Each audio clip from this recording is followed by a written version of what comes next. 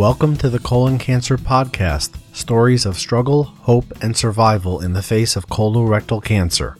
I'm Lee Silverstein.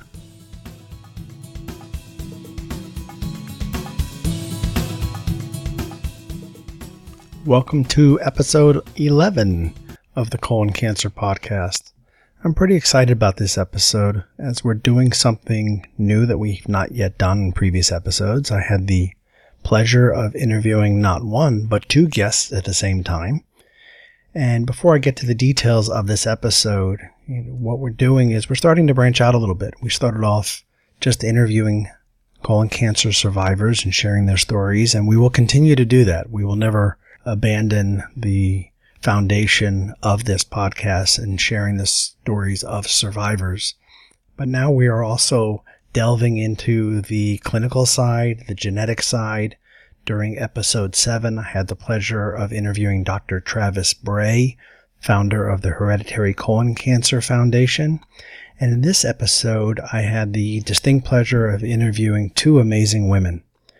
Georgia Hurst is a Lynch syndrome advocate and founder of the nonprofit IHaveLynchSyndrome.com. Ellen Matloff is the president and CEO of My Gene Council and is the former director of cancer genetic counseling at Yale School of Medicine. So join me for my conversation with Georgia Hurst and Ellen Matloff. Thank you so much for joining me today. I appreciate you making the time.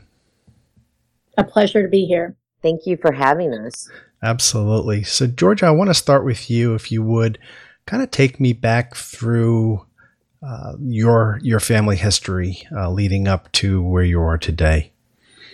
My brother, Jimmy, passed away from colon cancer 20 years ago, and we did not know about Lynch syndrome at the time. And so it wasn't until about 5 years ago when my other brother was diagnosed at the age of 48 that this was really a big issue. And so he had 3 feet of his colon removed at that time. And then 6 months later at a follow-up colonoscopy, the colon cancer had returned with a vengeance. And his doctor was fortunately familiar with Lynch syndrome and requested that he get genetically tested for it.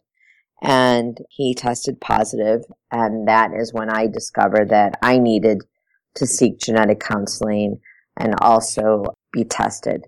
So I did test positive for MLH1, and soon thereafter, after consulting with my genetic counselor and doing my own research and talking to some friends of mine who were PhDs and whatnot, who had backgrounds in science, everyone had kind of agreed that this was really the best route to go as far as having prophylactic hysterectomy and oophorectomy for me, because I was at increased risk for developing endometrial and ovarian cancer.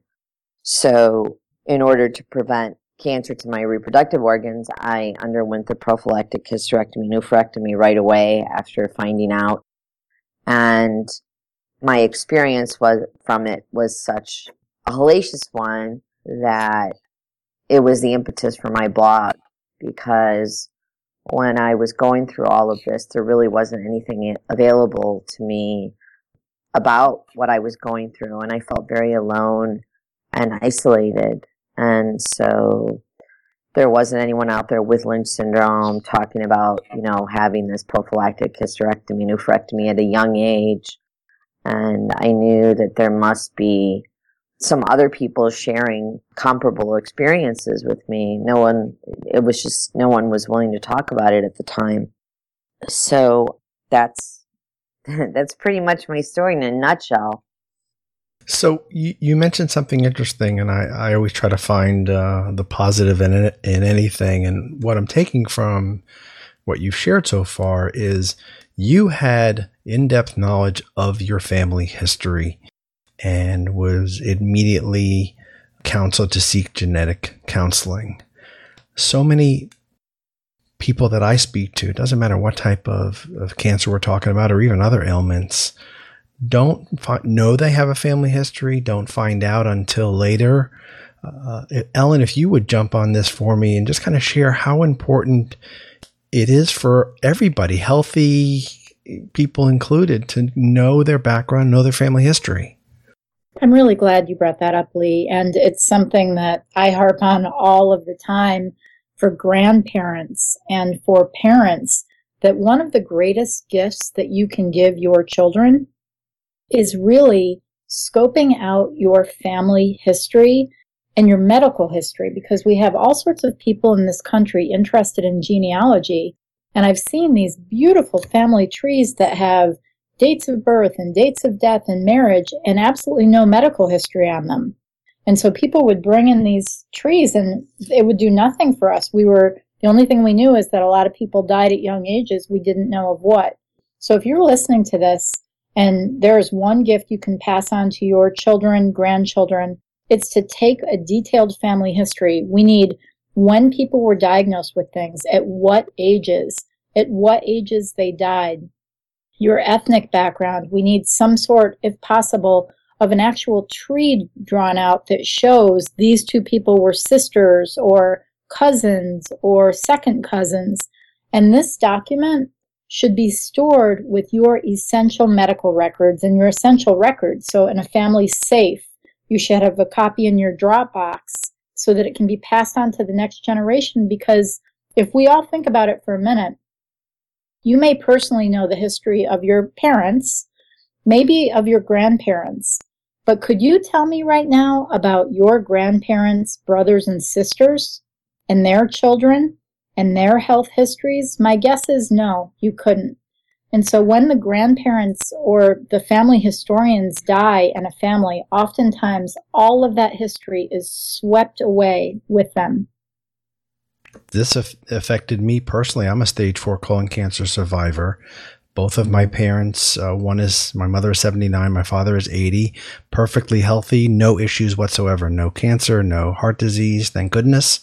But it wasn't until I was diagnosed that I heard from my mother, oh yeah, my father died of colon cancer and so did one of his sisters. I was like, it would have been good to know this a little bit earlier. Wow. Why do you think she didn't share that with you before, Lee?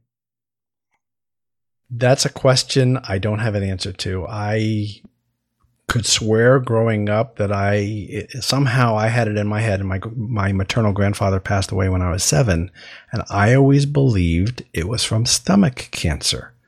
So either I misheard, or perhaps we didn't want to talk about it, about it being in the bowels. I don't know. And there's this whole thing about we can do a whole show just on colon cancer and the fact that it's one of those things that people don't like to talk about. But I don't know that we have enough time to go into branch off there. But so there's my personal story that this has affected me as well. And I found in my many years of clinical experience that this is a very, very common story, and that particularly for people of your parents' generation or older, that you actually didn't really want to talk about cancer. It was kind of like a kinahora or an evil eye. And that it was, seriously, and that it was best just never to mention it again. And that's how people felt. I agree. So for people that don't have that family history knowledge, and I'm referring to the listeners of this podcast, people who have been diagnosed or are caring for someone that have been diagnosed with colon cancer. And once they get, unfortunately, that news that's the case, what is your recommendation from a genetic counseling standpoint that people do? So my first recommendation, no matter how old you are at diagnosis, is to ask your surgeon or your oncologist or both if your tumor was sent away for MSI or IHC testing, standing for microsatellite instability or immunohistochemistry. These are 2 screens that can be done on the actual tumor itself that would give your doctor a sense of whether you might be at increased risk for colon cancer. Even if you're diagnosed at age 70 and you have no family history whatsoever that you know of, if that comes back positive, you are a candidate for genetic counseling. If you didn't have MSI or IHC and you've had a colon cancer diagnosis within the last 7 to 10 years, believe it or not, it's still possible. Those tumors are often kept in paraffin wax in the pathology lab for at least 7, sometimes up to 20 years. And sometimes you can go back and request that archived tissue and have the testing done on the tissue. But very importantly, even if your MSI or IHC came back negative, or if you didn't have MSI or IHC, if you have a strong personal or family history of other colon cancers, particularly early onset cancers below the age of 50, and it's not just colon, it's colorectal, it's anywhere in the GI tract, and or a family or personal history of uterine cancer, of ovarian cancer, a urinary tract cancer, or a sebaceous adenoma or carcinoma of the skin, if any of those things are kind of, making bells go off for you, then you probably need a referral to genetic counseling. Or for people who've had more than one primary GI cancer, gastrointestinal cancer over the course of their lifetime. I see. Georgia, you mentioned your genetic counselor. Am I making a correct assumption that you and that individual have a close relationship? Yes. Actually, we're so close that we have the same hairdresser. Okay. That's pretty close. I get to see her every 6 weeks because we schedule our appointments on the same day, ironically. But yeah, I'm an anomaly in that case. Yes, she and I do maintain contact, and I think it's very important to seek out genetic counseling. I believe it's essential in the genetic testing process.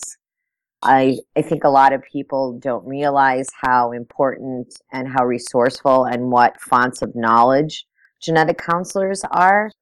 And I'm really glad Ellen is on, because I know there are people that live in areas where there are not genetic counselors immediately available to them, and that they have to drive a long distance. And I'm hoping Ellen can tell you a little bit more about how people can get genetic counseling that they need before they get genetically tested, because the emotional gravity of these hereditary cancer syndromes or other syndromes that people get tested for is enormous and immeasurable, and it's difficult for them to deal with. And I think a genetic counselor is very helpful in getting these people the resources they need to help them navigate through this journey. And Ellen, would you mind telling people how they could go about doing that, especially if they live in rural areas and whatnot?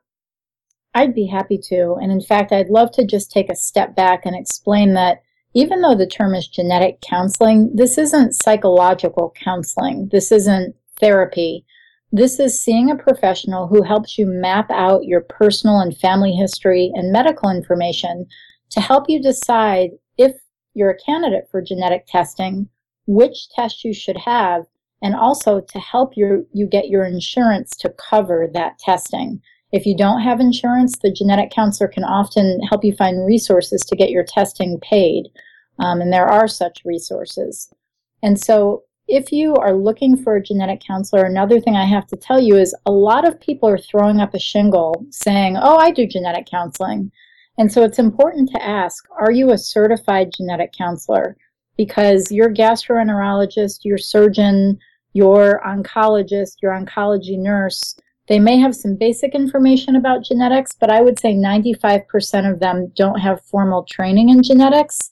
And my group, over the last 15 years, we've written 3 papers about what happens when genetic testing interpretation goes wrong. And we've had patients who, one patient had a syndrome called FAP that involves childhood onset of hundreds or thousands of colon polyps in cancer. And her doctor, her well-meaning oncologist, said, oh, you need to have your uterus removed, because he was thinking of Lynch syndrome. And she did have her uterus removed. And so, for a lot of people, it all swirls together. So make sure you're getting yourself to someone who really understands genetics. You can find such a professional by going to the National Society of Genetic Counseling website, nsgc.org, and searching under Find a Counselor.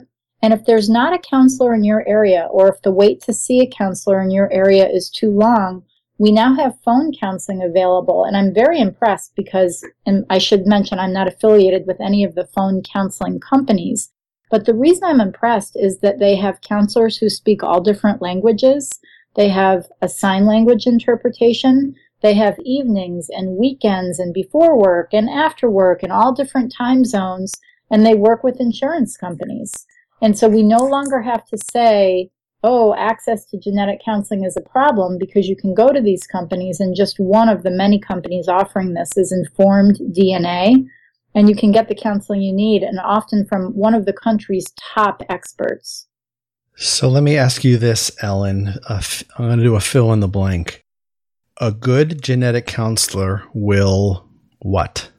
A good genetic counselor will take a very detailed 3, 4, or 5 generation family history and talk to you about the pros, the cons, and the limitations of genetic testing before ever offering you testing.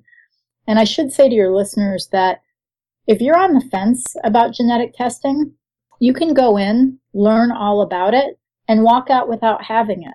This is a chance for you to learn your options. For someone like myself, and I imagine there's people listening in the exact same boat that I am, stage 4 colon cancer survivor, but neither of my 2 siblings have colon cancer, nor did my parents. But there is a grandparent and an aunt. Should I be concerned about my 2 children, 2 boys in their 20s? And if so, what recommendations do you have about getting them counseled and tested, and doing so with getting covered by insurance? So I think in that situation, it's certainly worth locking down your personal history and your family history as you know it with a genetic counselor, so that that document is formalized, and that the medical records they would need from you, that we have them, they're locked in, and to offer you testing options. That's been done. That's been done for me. So you're thinking about your kids now? Correct.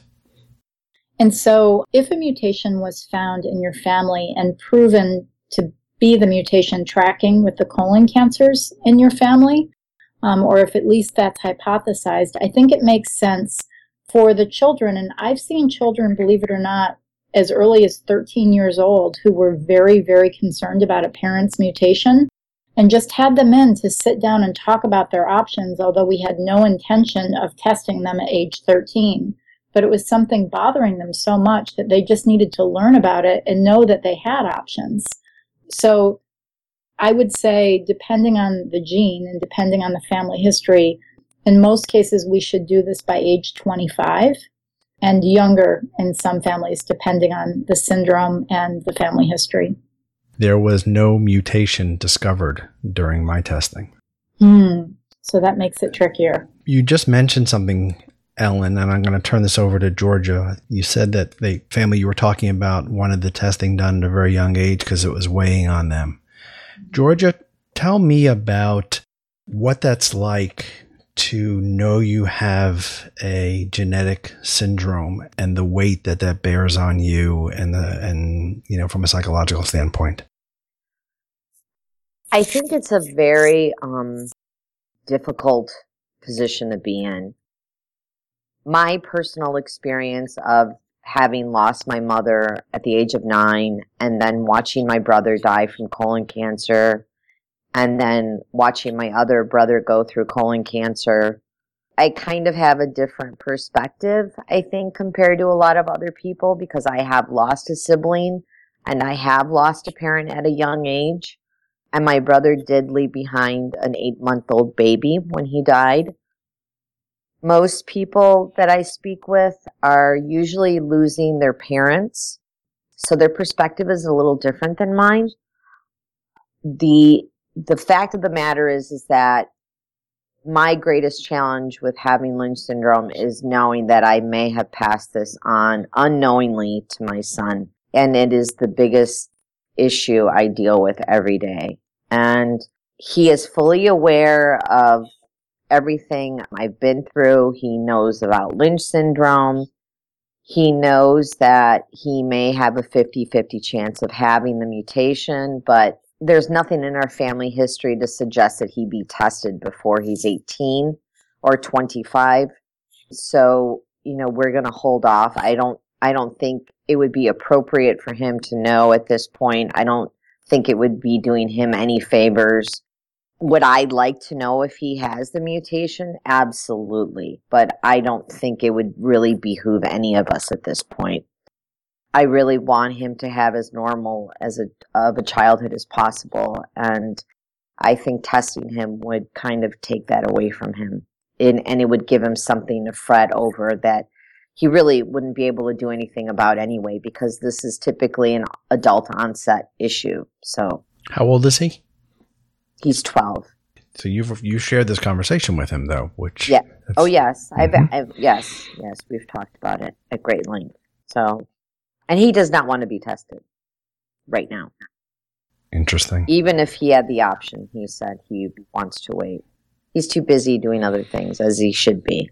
So someone listening to this show, either they themselves or someone they care deeply about, that has been diagnosed with colon cancer, and at this point, that's all they know. They have colon cancer. From a genetic standpoint, what do you recommend, Ellen? As I said, make sure that your doctors are ordering microsatellite instability or immunohistochemistry on the tumor itself. You can make that request if it's not standard of care at your hospital. And also contact the family elders. Even if you are positive there is no family history, contact the family elders and start digging. Did anyone else have colon cancer? What age? How about uterine cancer? How about ovarian cancer, a urinary tract cancer, pancreatic cancer? See what else you can find, because your story, Lee, unfortunately is not uncommon, that it's only after a diagnosis that people do the, oh, you know what? And, oh, you know what? My cousin had this. And so oftentimes the family history is unearthed over time. Georgia, when we spoke earlier, you had a wonderful suggestion of making this a topic over holiday dinner. Oh, yes. Yes. Share that with the listeners. I thought that was wonderful. I actually wrote a blog post on my website, ihavelynchsyndrome.com. I believe it was in October, where I say, holidays are a stellar time to gather one's medical family history. And I really encouraged people during the holidays, especially during Thanksgiving and Christmas or Hanukkah, where multi-generations are present, and to kind of fill in those gaps in regards to the medical family history and find out what's going on both sides as much as you can. It's very, very important, and it can be very life-saving. As scary as genetic testing can be, I really believe that genetic counseling coupled with genetic testing and having the prophylactic surgeries saved my life. And I believe that I'm doing everything that I can to maintain my health. And I think by knowing my status, I'm also doing my son a huge favor. And I know that one day he will also be tested. And so I think it's really important. It's not only about you. It has implications for many other people in your life. And I think people need to remember that, especially when they're parents, because your life is no longer your own. It belongs to your kids too. So sure. Go ahead and share the how people can find your website again, Georgia. I'm at ihavelynchsyndrome.com, and I'm also on Twitter at SheWithLynch. And then we also have a hereditary cancer chat, which Ellen, Amy Beyer-Shaman, and I hold every 4 to 6 weeks, where we talk about hereditary cancer syndromes and the various issues that surround them. Ellen, would you like to tell them about our upcoming chat? I would love to. Our next chat is actually next week. Georgia, do you have the date in front of you? It's on the 29th on Wednesday at 9 o'clock Eastern. And anyone can join. All you have to do is go to twitter.com and put in the hashtag HCChat, and you can follow the thread. It's going to be about getting your sexy back after an oophorectomy or a hysterectomy. And so many people with Lynch syndrome and with other syndromes have to have their ovaries and or their uterus removed. And so we want to talk about how that can affect. But let me interrupt you for a second, Ellen. This probably isn't going to go out to the audience till about May 11th. So do we have one on the calendar yet for May? Well, even on May 11th, you can go to Twitter and follow this chat. So you can go back and look at the transcript, which will be helpful. Okay. Do we have one scheduled for May yet? Not yet, but we will, I think. Yes, okay. Definitely. Very good. I apologize for interrupting. I just didn't want people to get freaked out when they find the podcast in the middle of May and hear April 29th. But that's good to know that they can go back and read the archives. And that's an important, really important topic to be covered. Yeah, and Ellen can be found at My Gene Council on Twitter as well. Yes, please follow us on Twitter. And we also have a website and a blog also at mygenecouncil.com. So, Ellen, would you mind telling him basically what your company does? Oh, I would love to. So, Lee, after 20 years in the field of cancer genetic counseling, as I mentioned, I saw many errors being made that people were having genetic testing and their test results were being misinterpreted. And also, even as a clinician, it's almost impossible to keep people updated as the field changes, as surveillance changes, as our knowledge updates. I followed 8,000 people at Yale. It's hard to give them all a call and update them. So what we've done in the digital health arena is develop a way to couple genetic test results with an information stream, one for clinicians and one for consumers to keep them updated. And for all those people out there who feel like, wow, I just really didn't understand my genetic test results and I'm never updated, I never go back to my clinician for updates. This is a way that you don't have to watch the evening news or try and decipher medical articles. This will come to you. Sounds like I might be a candidate for this. I fall into that group you just described. So hopefully, we're hopeful that we can help a lot of people this way. That's fantastic. That's a great service that you're providing. Well, Georgia and Ellen, thank you so much for making the time to share your really valuable information that I know will benefit many, many people. And thank you again. And good luck to both of you, Georgia, and I wish you continued good health. And thanks for being on the show. It's our pleasure. Thank you very much, Lee.